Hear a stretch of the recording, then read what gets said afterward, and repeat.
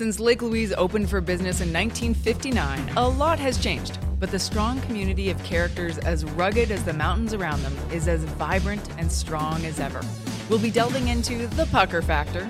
If there's something nasty below you, that's when you get the pucker factor's a little stronger. Ninja skills, and discussing never-heard-before après-ski drink suggestions. I promise you it's amazing, and that's how we met, actually. It's a good one. It's a good one. Wait. Don't knock it till you try it. Truly, this podcast is not to be missed. But be warned, because with over 4,000 acres of diverse terrain, you'll want to have a trail map handy as the mountain's best-kept secret stashes for untouched powder are revealed. Can't believe I'm saying that out loud. It's my little stash. And although the Austrians and Swiss brought skiing to this region, our guests prove that Canadians just may be perfecting the art.